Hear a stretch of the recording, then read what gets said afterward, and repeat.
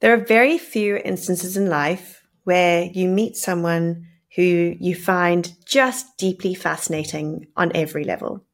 And for me, Dr. Jordan Shlain was most certainly one of these people. Jordan is what we know as the father of concierge medicine, which is really the cornerstone of preventative care in the US. And he built his doctor's practices, which are based in Malibu, I believe, on the principles of five-star concierge service. And what I absolutely love is that Jordan has pushed the envelope on so many traditional constructs that people take for granted, like, for example, doctor's visits being A, reactionary, but B, not particularly good service. And in this conversation, we speak about absolutely everything from what we believe to be the core of reality right through to Jordan's experience and how he grew what today is now private medical. So without further ado, Jordan, a huge welcome to the podcast.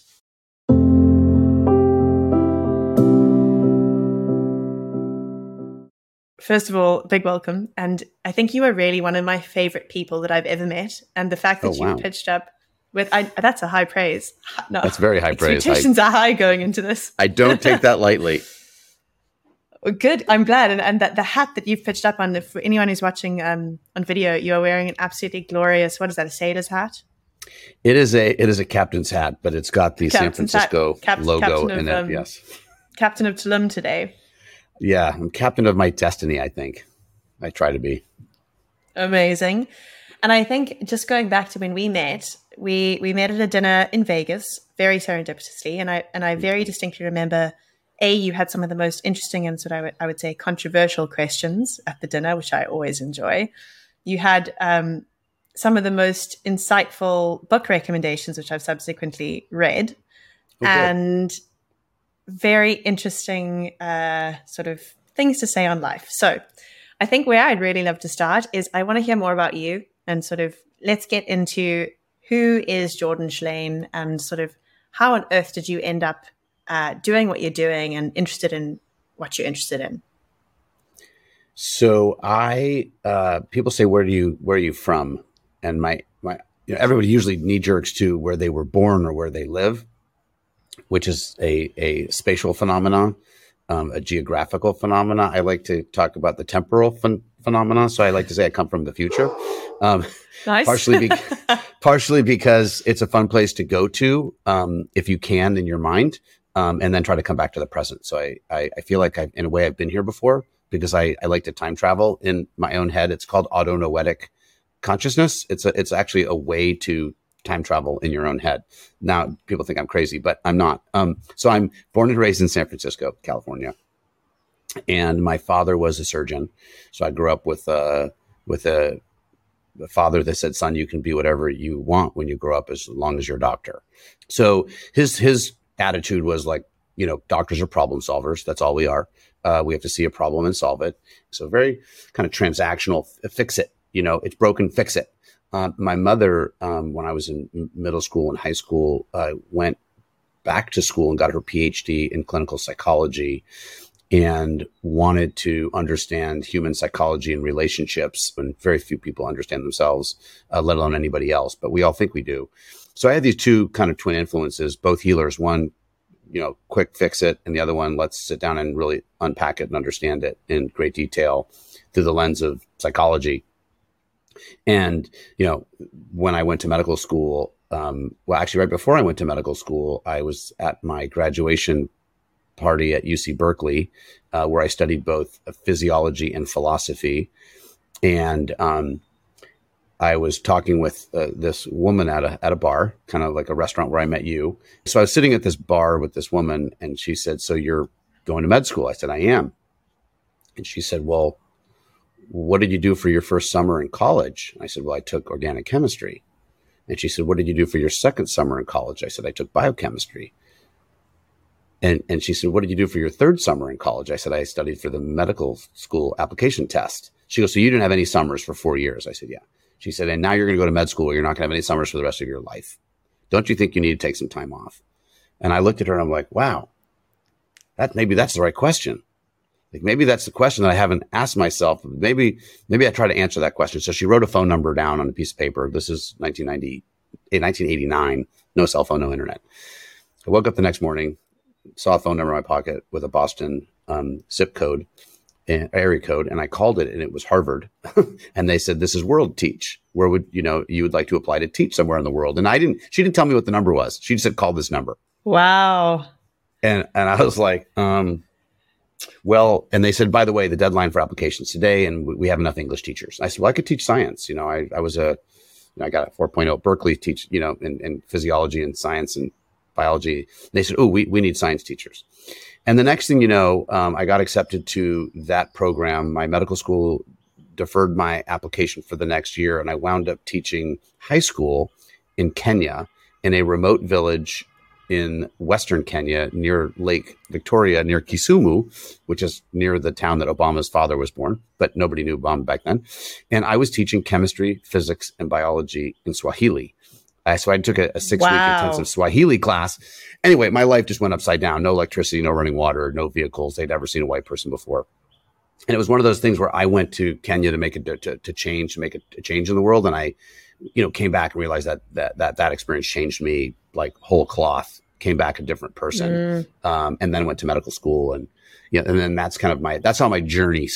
You said where did I come from? How did I get here? Like those elements kind of like kickstarted the whole thing to get me on this journey. Where then I went to medical school, and like I had a life experience of living amongst people that had nothing, and infant mortality rate was super high. Like each man had like 8 wives. Each wife had 8 kids because a couple of them wouldn't make it, and they had a farm to attend to, and but they were happy people.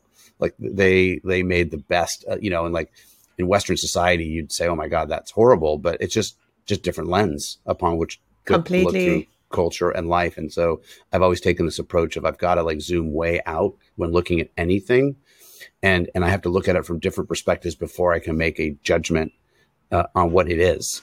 And most of us just snap to, I see it, we're so visual, we see something, therefore it's true. But I remember there was one time, just a brief story, when I was in Africa, and I bought a motorcycle because I needed to like feel like I could move around. And I drove down to Lake Victoria one day, and I saw these fishermen, a couple hundred meters away, and they looked like they were untangling this big fishing net on a little boat, not a motor, like a canoe type of thing. And I was just sitting there on this bluff looking down at these two characters, and it was a hot baking sun, and they were shirtless and wearing shorts. And I thought, what a struggle their life must be. And then I thought, well, what if I'm wrong? So I took my motorcycle and I got like 100 meters closer to them, and I kind of went to the left, and I could look from the side, and I realized that their net wasn't tangled like I thought it was when I was 200 yards out, but it was neatly organized. And from a distance, it looked like they were untangling a thing, but they were actually folding it into a nice orderly thing. And I thought to myself, wow, I just totally misread that from over there. Let me get closer and see if I can read something else. So then I got really kind of up close to them, like maybe 10 meters away.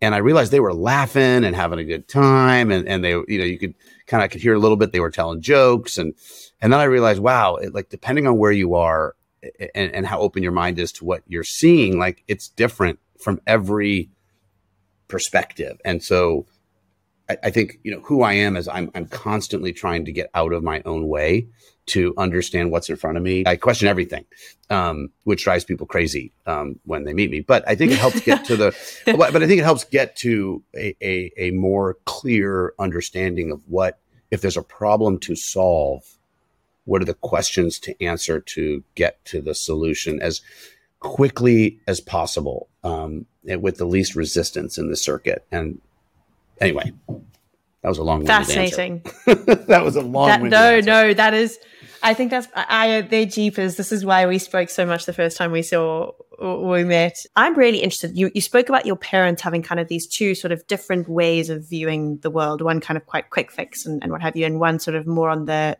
questioning and asking the why and trying to sit with problems. How much do you think, and just because we're in the space of, and I'm in the interest of, how much do you think parents shape children, sort of as a general question, but for you specifically, how did that influence kind of the way you navigate the world? And do you think having those sort of two very different kind of role models, how did that play out? So it's interesting. I think a lot of people put a lot of emphasis on genetics and environment, and those are very true also. But in general, we model ourselves after what we know, what our culture is, what our environment is, how people respond to things. And I was just talking last night with somebody about how when you look at children of alcoholic parents, that the rate of their alcoholism is very high. And people say, well, it's genetic. And, well, is it, or, I mean, is that an epigenetic phenomena where the alcohol caused that gene to change and then it got passed? And then you look at kids of abused parents and then they go on to abuse more frequently. So I think that there's a huge influence that parents have on their kids, and in modern culture with the internet and social media and like at a later age, it becomes much more challenging to know what your kids are even doing. It used to be like when I was a kid, pre-internet, and I don't want to be like, remember when I was old and I had to walk through the snow, but you would go out and play with your friends, or you would do something else, but there was not a lot of options. You played with your friends, you played with your siblings, or you practiced guitar, did something, whatever. You read. And now you can be sitting with a little piece of plastic and metal and be interacting with a zillion things that are either beneficial or non-beneficial, but ultimately, that's why I think like screen time and all these functions of like, you can't let your kids just go rogue at a young age, partially just because they're in the mode of setting boundaries and for themselves, or understanding boundaries, I guess I should say. And if there are no boundaries, that it's a Wild West at a young age, I just think it portends a challenging future to navigate the world. Because everything's possible and everything is possible, but not everything should be possible, at a young age. I think there needs to be some boundaries that, I think any person would say boundaries are good. So I think good parenting and good modeling as a parent is critical. And if you're distracted, you can't tell your kids not to be.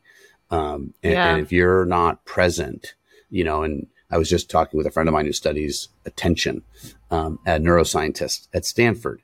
And I did a podcast with him, so we can talk about that, for people to listen to that one if they want. But, in attention comes in like 2.5 second increments. The human brain processes attention in like 2.5 seconds. And so, which is interesting, right? And so that's why movies, if you look at old movies, they used to be long dialogues back and forth, driving in the car, until once they understood that attention was 2.5 seconds, is you could hack the cognition function of attention by making scenes that lasted 2.5 seconds. And all these jump shots now, they're all moving even when people are dialoguing, it's this person, then it's that person, it's this person. Then it's not like one person talking for longer than 2.5 seconds. So like, as we understand neuroscience better and as kind of people want more brain, what do they call it? The attention economy. Yeah. They will, in fact, sadly leverage that neuroscience and make people distractible so that, and there's a big case for boredom as a positive influence in your life. Completely. And so to be bored is when you kind of get creative and you introspect. And so, we've, a lot of parents have outsourced parenting to the iPhone and the iPad and the cartoons and the TV and the, versus like being present. And, as you likely know, there's a lot of pheromones and oxytocin and bonding that happens when there's just two people together, whether they're bored or they're just holding hands or they're doing nothing. But if two people together is, really one of these fundamental units of life that, we feed off of. I call it cognitive nutrition, because ultimately in the three-dimensional structure of your body, which weighs this much and we can measure it in all different ways, it's ultimately alone.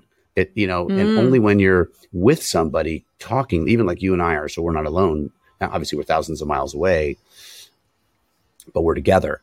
If I was holding your hand, like now we're physically touching. Now your physical structure and my physical structure, this thing that generally doesn't touch other people very often, it makes us less alone, and that's why I think kissing and intimacy and all these other forms, like then you're like really, enmeshed with somebody else, and it just decreases the existential angst I think that we all have about like what we're doing in the world. But may not be exactly what you asked, but I'm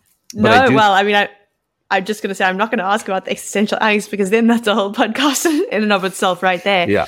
What do you think the effects are though with children kind of being more entertained by screens and less physical contact with parents, less one-on-one time with parents? What do you think those effects are? And have you seen any sort of tangible outcomes already?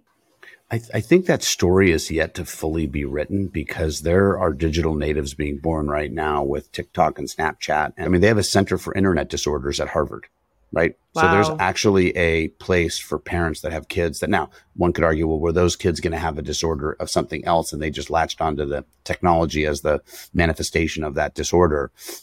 But that's a question he's trying to answer.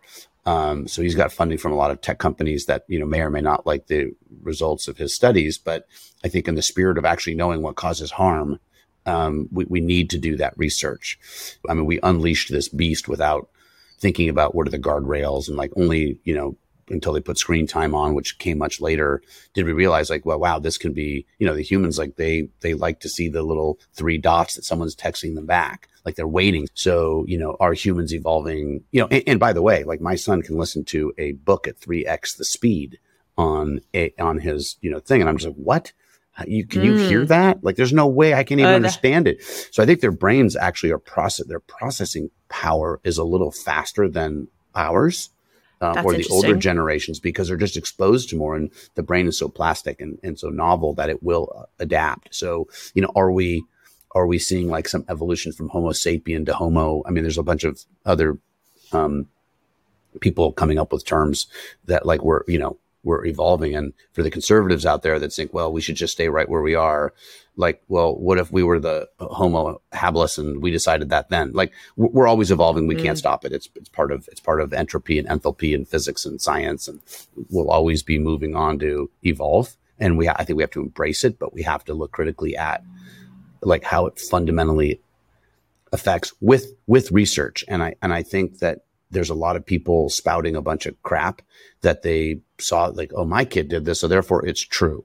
And in the hierarchy of scientific evidence where you have meta-analysis and randomized placebo-controlled trials and all the way down to like case studies and opinion papers, is most people don't know what's what. And so if any person says something, that they read a scientific paper, like I read a lot of scientific papers and a lot of them are garbage.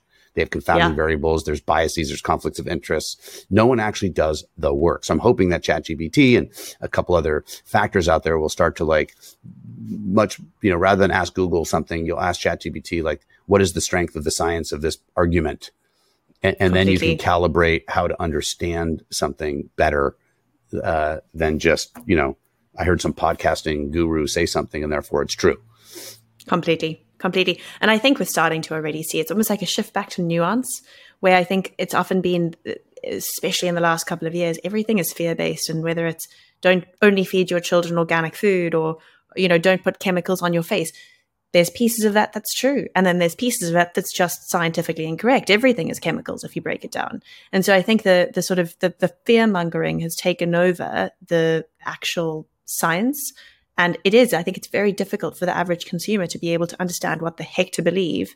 And I think especially kind of where we sit in the sort of parenting realm, again, there's so many loud voices and very sort of contrasting opinions and very polarizing opinions. And I think parents don't know where to turn. And so I'm interested to know, because I mean, private medical, first of all, maybe let's start there. I'd love you to kind of unpack what is it, how does it operate, and how did you come up with this sort of fairly groundbreaking kind of idea of how to treat health? So I worked for this older doctor who was going to retire in a year and turn over his practice to me, which is in downtown San Francisco. So that doctor who, after I worked with him for a year, was supposed to retire and turn over his practice and the staff and the lease. And I was going to like have this really cool practice in downtown San Francisco. And at the end of the year, he said, I really like this arrangement where I'm paying you like much less than, if this was yours, and you're working 24/7 and you're covering all my patients so I can take vacations with my wife. He said, let's do this for another year and I'll pay you a little bit more. And I'm like, yo, dude, I just spent another year as an indentured servant in this model, and it's time for you to retire. He said, well, I'm not going to. So rather than negotiate with him and try to like negotiate a better term, I gave him the middle finger, grabbed my bag, and walked out the door. Because my philosophy is like, if you are not a person of your word, then like I can't negotiate. Like I'm out. I'd rather not deal with people like that. So I walked down the street having a little bit of an existential crisis, trying to figure out what to do. And I walked into the lobby of a Mandarin Oriental hotel. I didn't know what one of those things was at the time. And I ordered a tea and I sat down and I was like, shit, what am I going to do with my life? And then I looked around and I realized I was in this fancy place. So I walked up to the concierge desk, and I said, excuse me, who's the doctor you guys call if somebody gets sick here? And she said, who are you? And I said, well, I could be the doctor you call when somebody gets sick here. And she said, you're a doctor? And I said, I am. And she said, and I looked like I was like 12. And she said, look, this is a 5-star hotel and everything we do here is 5-star service. She said, I'm just a concierge. So I'm 3-star smart, maybe. She said, but what I do is 5-star service, trained by Leclerc Dor and this whole group of hospitality people. She said, if you're a doctor, then you're 5-star smart. But you guys do 1-star service. Oof, if you want to be the doctor of my guests, you need to learn 5-star service.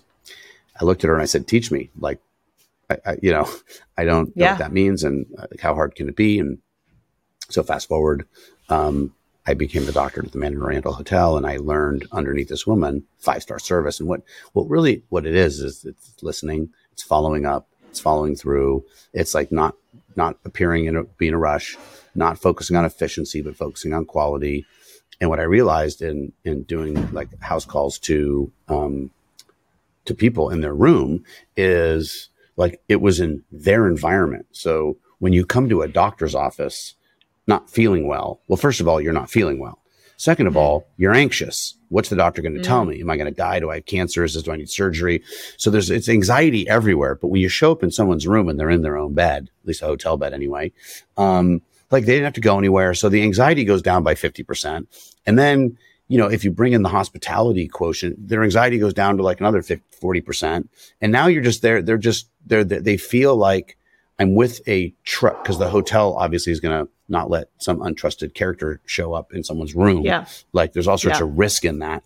So I had to be credentialed by the hotel and all this stuff. And so I think these guests, like, and whoever they were, movie stars or presidents of countries, I've seen prime ministers, and like they were just people who were in a pinch and they needed help. And I came there unimpressed by who they were. In fact, most of the time I didn't know who they were. They were just like a human in distress that with a problem that I, go back to my dad, that I had to solve, a problem to solve. And so I had a doctor bag. And so I started taking care of people at the Mandarin. And then the next thing, I went to these other hotels and I built this relatively thriving, business. It was called San Francisco On-Call Medical Group. And everybody's like, who is this? What are you doing? I'm like, well, I'm just taking care of people and they're paying me for it versus going through the insurance model. And people would say, well, if you don't take insurance, then you must be doing something dodgy. I'm like, hey, before insurance, people used to pay doctors just because you take insurance. So like people have a hard time going back in time and seeing what worked and saying that little thing that back then that's now changed. There's something in it. I mean, I think Hegel talks about this a lot. The philosophers, like, if you go back in time and find 200 years ago to some way that they found something that worked, go find that thing and see if it applies today, because the thing might be a universal thing, even though it's temporally disjointed from like 100 years or 200 years ago. So that's where I kind of cut my teeth on building a medical system on top of a hospitality system. And I think that is the fundamental kind of raison d'etre of like our practice today. Then the internet crashed. September 11th happened. Nobody traveled. Hotels were empty. My business went from like a $3 million a year business to zero overnight. I had to reinvent myself. And I was like, holy shit, now what am I going to do? And that's when my pediatric partner who started this with me, we just said, well, let's start a membership-based model with people who live here instead of people who try. So like, I don't want to be at the whims of like September 11ths and and hotel room vacancies and other things and economies. So we started this, what's now called concierge medicine. And what's funny is I learned it from a concierge. So we built that model where we would take care of families. We'd make house calls, but they could come to our office. But I really, I've spent the last 20 years trying to like crack the code on how do you make people. So right now people want to go to the Apple store. They don't want to go to the doctor store as a concept. How do you make people want to go to the doctor store? How do you make that part of something that becomes part of people's lives as a place of inspiration, as a place of learning and education and dialogue, unrushed, unhurried, but nuanced, to your point. And so that's what I spent the last 20 years building. And what's interesting is about 6 or 7 years ago, the woman from that concierge desk that I met that fateful day in 1998 called me up because we had stayed friends. She said, the Mandarin just got bought by the Lowe's and we're going to be a 4-star hotel. And she started crying on the phone and she goes, I am not a 4-star girl. And you know that. I said, come work for me and build out my 5-star service program for my practice. And at the time I had 3 offices. Now we have 6. And she's like, she does training on everybody who works here. Is like, what is hospitality? Because all these, doctors or nurses or, no one's trained in some people are innately hospitable and they just have it in their bones. But a lot of people like you don't do anything over the top. I think it's just becoming very human and becoming very attentive, going back to paying attention. But I tell people that like, we don't really do concierge medicine. And I say that loosely because when you go to a concierge desk, they pretty much say yes to everything. They'll try. And in medicine, people come to me and they ask me stuff and I say no to a lot of things. Like they may say what they want, but I'll tell them what they need. Because oftentimes what you want, because you heard it on a podcast or your friend's doing it, or you think it's a good idea, the scientific evidence might not be there and you may be causing harm to self. So we've really gone on this. I've gone on this exploration now where I've helped thousands, hundreds, maybe not thousands, but probably close to 1,000 doctors who said, I want to leave this kind of corrupt, perverse incentives insurance model different. I mean, probably different around the country, but a lot of doctors are like, they work for the insurance company. And most doctors in the United States that take insurance, they have 3,000 patients. Like, how can you take care of 3,000 people very well? Like most accountants, lawyers, you ask any business that has account managers, they can take care of maybe 50 to 70 really well. They can manage 70 people, or 100. And so concierge medicine gets to a couple hundred people. And I think if you ask any doctor, if they can take care of a couple hundred people, they can nail it. They can do a great job. 3,000, forget it. Like everyone's getting shitty care and the doctor doesn't feel like he's adding or she's adding value and they get burned out. And that's what you see today is like this whole shit show. And so I'm trying to figure out how to take the tools and the stuff that I've learned and fuse that into the broader base of medicine. And, I was at the White House with Obama. I was invited in as the doctor of the future to a lot of these big insurance companies. They said, listen to this guy. You need to restart refactoring and returning the dials on how you guys do things to map to outcomes. So I believe that your physician's incomes should be predicated on patient outcomes. Oh, right. So yes. I tell people in my practice that your good outcome is my good income and your bad outcome is my bad income as a concept.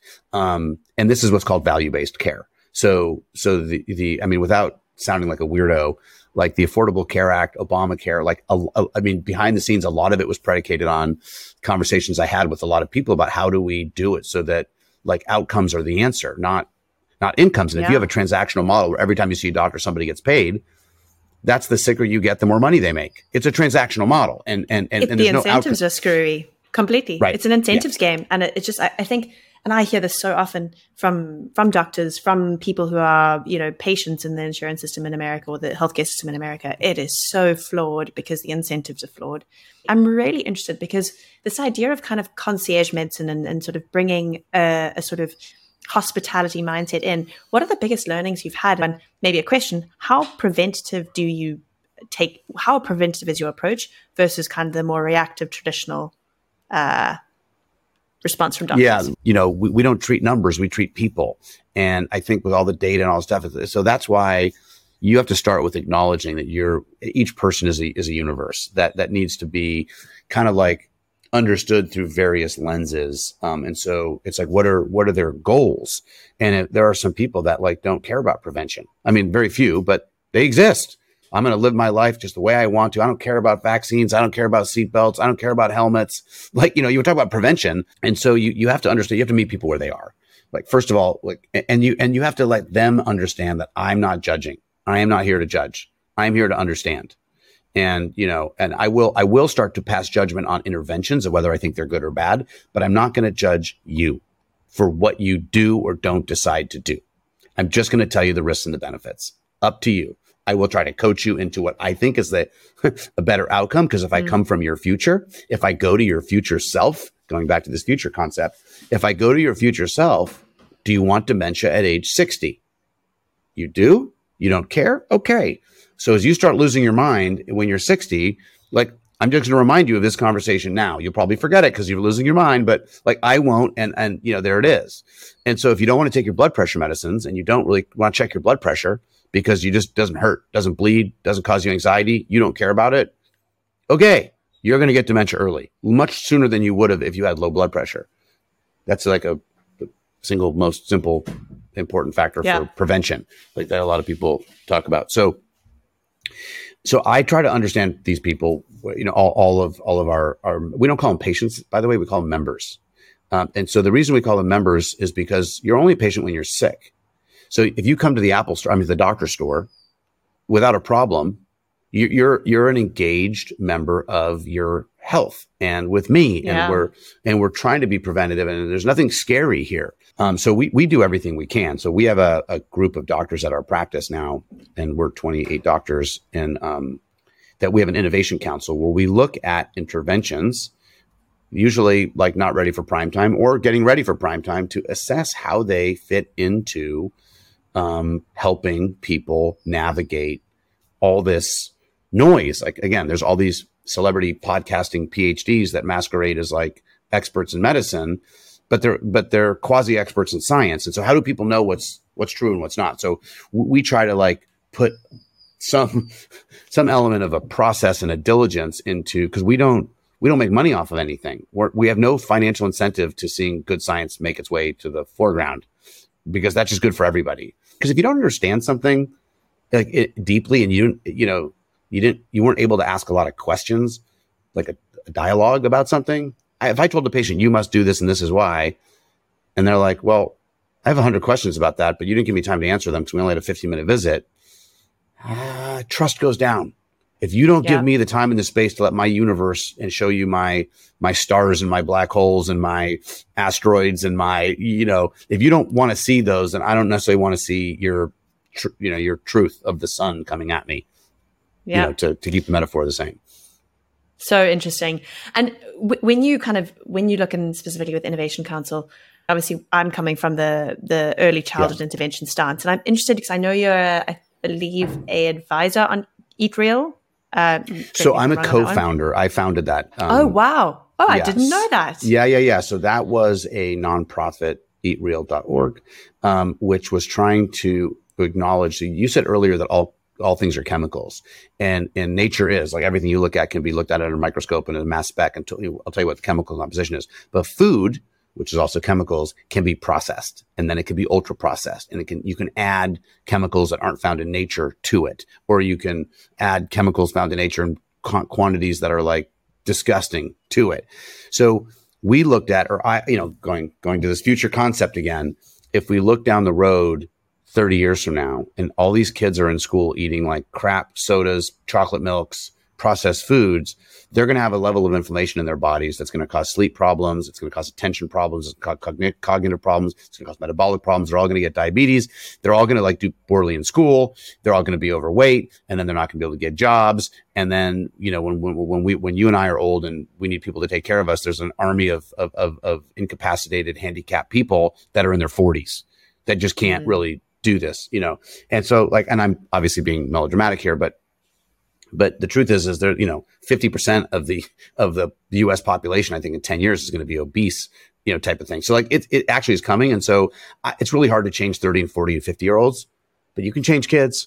You have to model good behavior. So if you want to change kids, you have to. So our thesis was, how do you change the menu of the largest fast food chain in the United States, which is our public school system, which is largely run by these conglomerates trying to squeeze margins and go to farmers with industrial grade crap and put it in our kids and most kids get their lunch from school.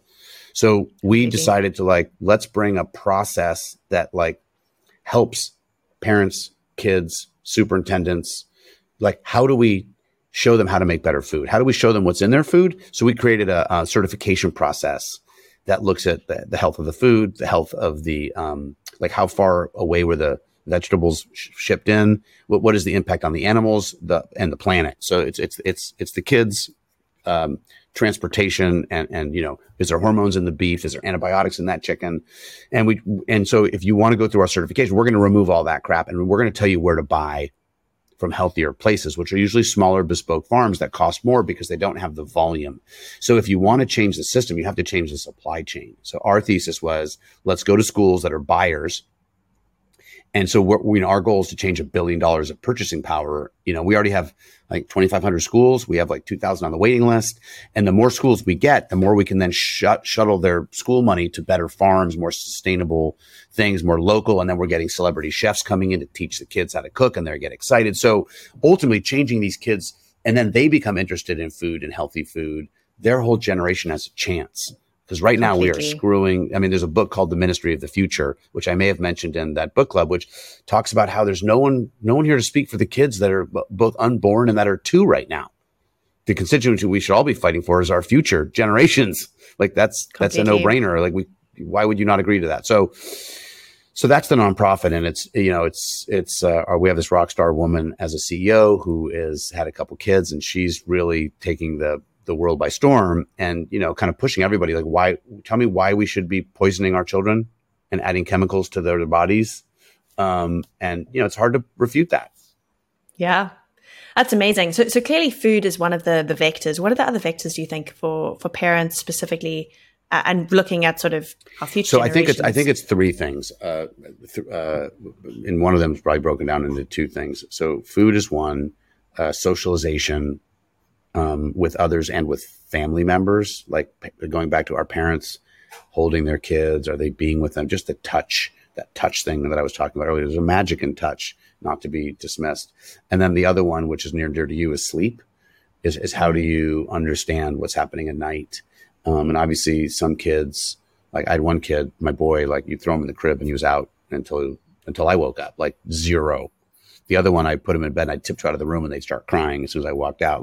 I have 4 kids and they all have slightly different, versions of sleep issues throughout. And so trying to understand sleep architecture and sleep science is, we do it in adults now. I wear an Oura ring and I think there's lots of, there's all sorts of mattresses, there's all sorts of data, there's all sorts of things to measure and to help parents, help their kids. It also helps the parents. If the kid gets a good night's sleep, the parent gets a good night's sleep. So you're solving 2 problems at once. A cranky parent, by the way, generally, without a lot of sleep may make rash decisions or yell or maybe more short than patient. And I think patience is critical during the first 5 to 7 years of someone's life.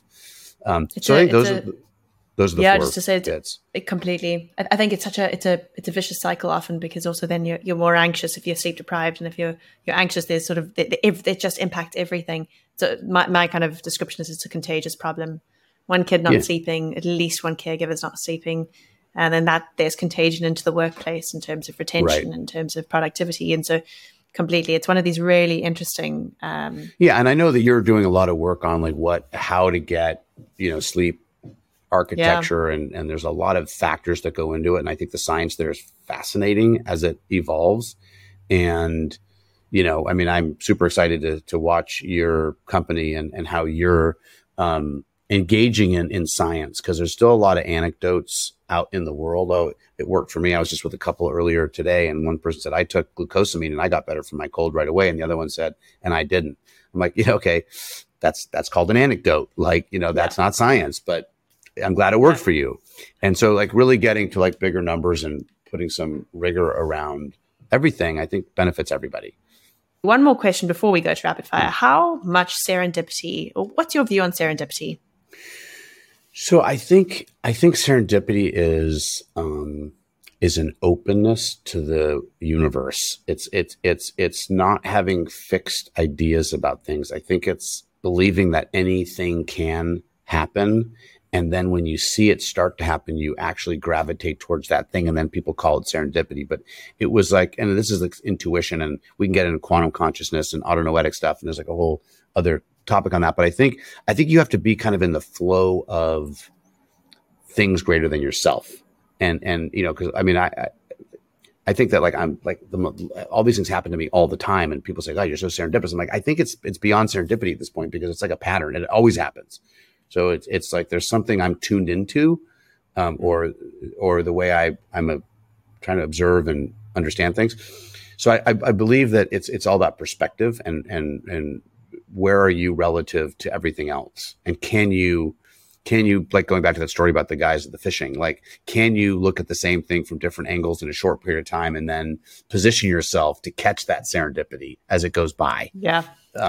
Interesting. Without trying, I think it's more of it just happens. Well, this is the interesting thing. I think there's always a tension between sort of manifestation, so to speak, and which is consciously trying to bring something into fruition, and actually just kind of letting go a little bit. And I'm very interested sort of. I think there's a tension in those two things. Yeah. Completely, exactly. No.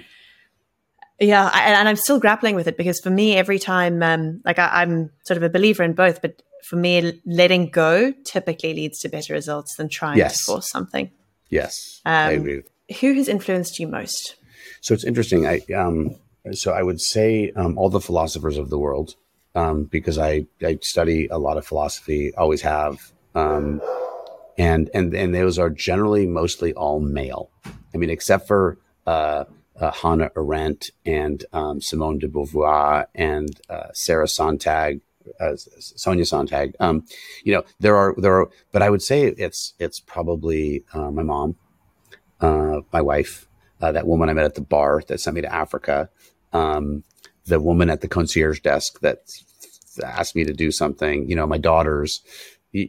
What is the book on your nightstand at the moment? Oh, what's this? What is this? It's called Wild Problems: A Guide to Decisions That Define Us by Russ Roberts. And what is the core kind of thesis of the book? But it's about how that there's certain problems about in life that you can do matrices and scalars and like the pros and cons, and then there's some that you just can't. And and there are people that, and I'm just starting it, but there are people like Darwin and all these famous people that like did something in their life, and then they reflect back on the wild decision about like who to marry, versus should I get married? So a tame problem is should I get married? A wild problem is who do I marry?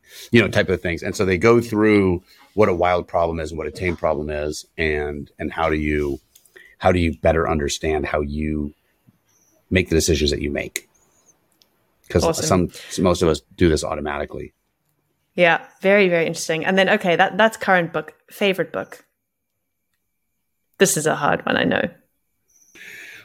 Wow, it was the Unbearable Lightness of Being, by I can't remember. I know exactly. I still haven't read it. It's been on my list for ages now. I want to read it again. There was another book I read called Jitterbug Perfume, which is also fantastic, kind of fiction. But I don't know. It may be Plato's Republic. Like I read that in college, and I was just like, wow. I sometimes go back and read that again, just by how revolutionary it was to like have logic and think, back then. Mm. Interesting. Okay, awesome. And then final question is, what is the one thing you wish you knew? If you could say to your younger self, Jordan, this, is there any wisdom you'd pass back? Know what your goals are. Know what you're optimizing for in any situation, whether it's talking to a child or trying to get a job, or like know what your goals are, and then try to understand what someone else is optimizing for. Because if you think they're optimizing for what you're optimizing for, you are in your own, you will wind up disappointed.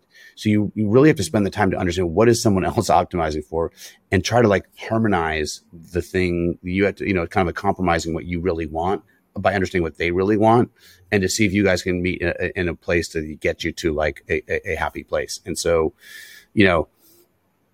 a practical version of that is, take your time in hiring people, but don't take your time in firing them. Fire fast. If someone's not working, it's because they're optimizing for something differently than you are, and you can't fix it. It might not be fixable. And generally speaking, it's not. Like, you've come up against a character or logical issue. Yeah. I fully agree. Jordan, thank you so much. This has been, as I knew it would be, just such a delightful conversation. Awesome. I really do. I really appreciate it. Love the way you think. I could go on so many tangents on all kinds of quantum entanglement discussions as we have done previously. We didn't even get there. My favorite subject. I know. We'll have to save for another day, and I might have a surprise for you on that I'll keep quiet for now. But hopefully there'll be a very interesting conversation that you can have soon on the topic.